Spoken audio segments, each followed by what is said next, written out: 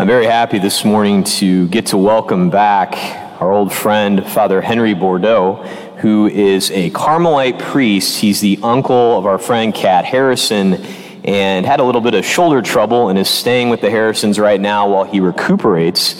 And it's just so good to have him here with us today and celebrating. And I just have to say, as he sports this awesome new beard, I feel like I'm up here with Padre Pio. It's just fantastic. And it's so good to have you here, Father Henry. Thank you for being with us this morning. So I got to tell you, and I'm sure Father Henry's never fallen into this trap, but I know I have, and I think many people have as well. There's a misconception when you read the Gospels about the Pharisees themselves. When you look at the Gospel today and a lot of the encounters that Jesus has with the Pharisees as they debate back and forth about the law, it's easy to think about them as those are the guys who are following the law all the way, right? They're doing everything that the law tells you to do, all the way to the fullest. They're the ones who are really living it in its purity.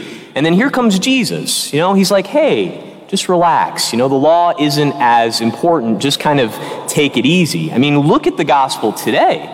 As the Pharisees point out these little details about what's going on with the disciples. They're paying attention even to the fact that they're not washing their hands, and they're concerned about, the washing of cups and jugs and kettles and beds. And my goodness, that looks like they are really focused on just the quickest minutia, just everything about the law. Now, to be fair, very often it's easy to just sort of paint the Pharisees with a broad brush, which isn't really fair, and in fact, the Gospels don't even really do that. There's some examples of some very good ones, like Nicodemus, who comes to Jesus by night, and he's really struggling to understand what's going on, or Joseph of Arimathea, who gives to Jesus his tomb for Jesus to be laid in.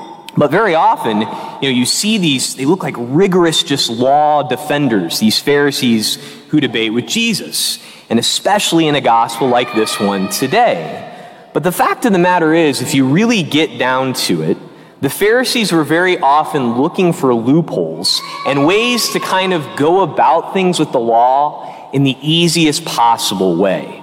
And if you look at this gospel today, in all reality, it's right in front of us plain to see, but it's easy to look right over it. And I'll give you an example. Now, we're presented today with like two different ways of living this out, right? You have Jesus who says this: from within people, from their hearts, come evil thoughts, unchastity, theft, murder, adultery, greed, malice, deceit, licentiousness, envy, blasphemy, arrogance, and folly. Our Lord is saying, folks, you've got to root this stuff out. You've got to go into your heart, to the very depths of your being. And all of these things, unchastity, theft, murder, adultery, greed, malice, deceit, licentiousness, envy, blasphemy, arrogance, folly, they must be rooted out from you. It's either that or wash your hands. Which one is harder to do, right? If I'm given that choice, I'm going to go for the latter because it's so much easier to wash your hands, right? Than to go to the very depths of your soul and root out evil deliberations. This evil thoughts in Greek, it's like this word, it's like dialogoismoi. It's like a dialogue going on inside of you. Like all of these evil things that are there. And Jesus wants us to root them out. He's not content with just, a nice, shiny appearance. And we all know that that's what we really want, right? Like if you're going to go buy a car and the salesman is like, hey, take a look at this one. It is the cleanest one on the whole lot. You're like, yeah, it looks really good. Can I see under the hood? It is the cleanest one on the whole lot. You don't want to see under the hood. If you hear that, you should be suspicious because there's something not quite right. If it's just the appearance, right? Our Lord tells us about this when David is being called, that man sees the appearance, but God sees the heart. And what our Lord ultimately wants for us is for our hearts to be completely in union with Him. And you see it foretold in the first reading. The book of Deuteronomy, the second law, is what the word Deuteronomy even means. And at this point in the Pentateuch, the first 5 books of the Bible, the chosen people have fallen all over themselves, right? They keep falling time and time again. And yet, God keeps offering them this way to be close, gives them the law so that all the nations can see that God is closer to them than any other nation. And when you think about that, that's the greatest fulfillment of all, right? It's not just about having an awesome military and taking over things, because still, there's individuals who have hearts who can still fall to the side and bad things can happen. What God wants is to be in the midst of everything. He wants us to give him our whole hearts. And which is ultimately easier, to wash your hands or to take care of what's going on in the heart? Now, let's be honest here. It's difficult, right? It's difficult to do what our Lord is asking us to do. I mean, you look at the Pharisees, it's understandable. When you're presented with a difficult task, it's so much easier to do something that is easier to do. Think about this. Anybody who's been a student, right? You think about when you're getting on towards finals week. At least for me, when I was in college, that's when my room was its cleanest. Because it'd be like, I have this huge paper to write. I got to finish studying for this test. My goodness, my room is dirty. It is just time to get this clean, right? And instead of doing the hard work I need to do, I get to finally cleaning up my room because that's important. Now, having a clean room is not a bad thing, nor is having clean hands. But that's not the task that's at hand. And that's not what our Lord wants. He doesn't want the mere appearance. He wants it to go all the way to the very depths of our hearts. He wants us to give him our all, to be like him. I don't know if you've seen this trend, and I'm sure you have, but we just started back to school over the last couple weeks, everybody from all over the place. We've been in school here at Sacred Heart for a week and a half. And one thing I love right now is I get these pictures from my niece and my nephews, and the new custom, I'm sure you've seen it, where they have like a stat sheet thing in front of them about, the year, what grade they're in, and all this kind of stuff. One of my favorite things on the sheet is it says what I want to be when I grow up. My brother Rob's son, Owen, my nephew, wrote down he wants to be a speech pathologist, which is what my sister-in-law, Chris, is. It's wonderful. I'm happy for him that he wants to imitate his mom. My nephew, Thomas, wrote down he wants to be a cowboy, which is great, who doesn't want to be a cowboy, right? Go out west and all that fun stuff. My godson, my 4-year-old nephew, Matthew, wrote down what I want to be when I grow up, Jesus.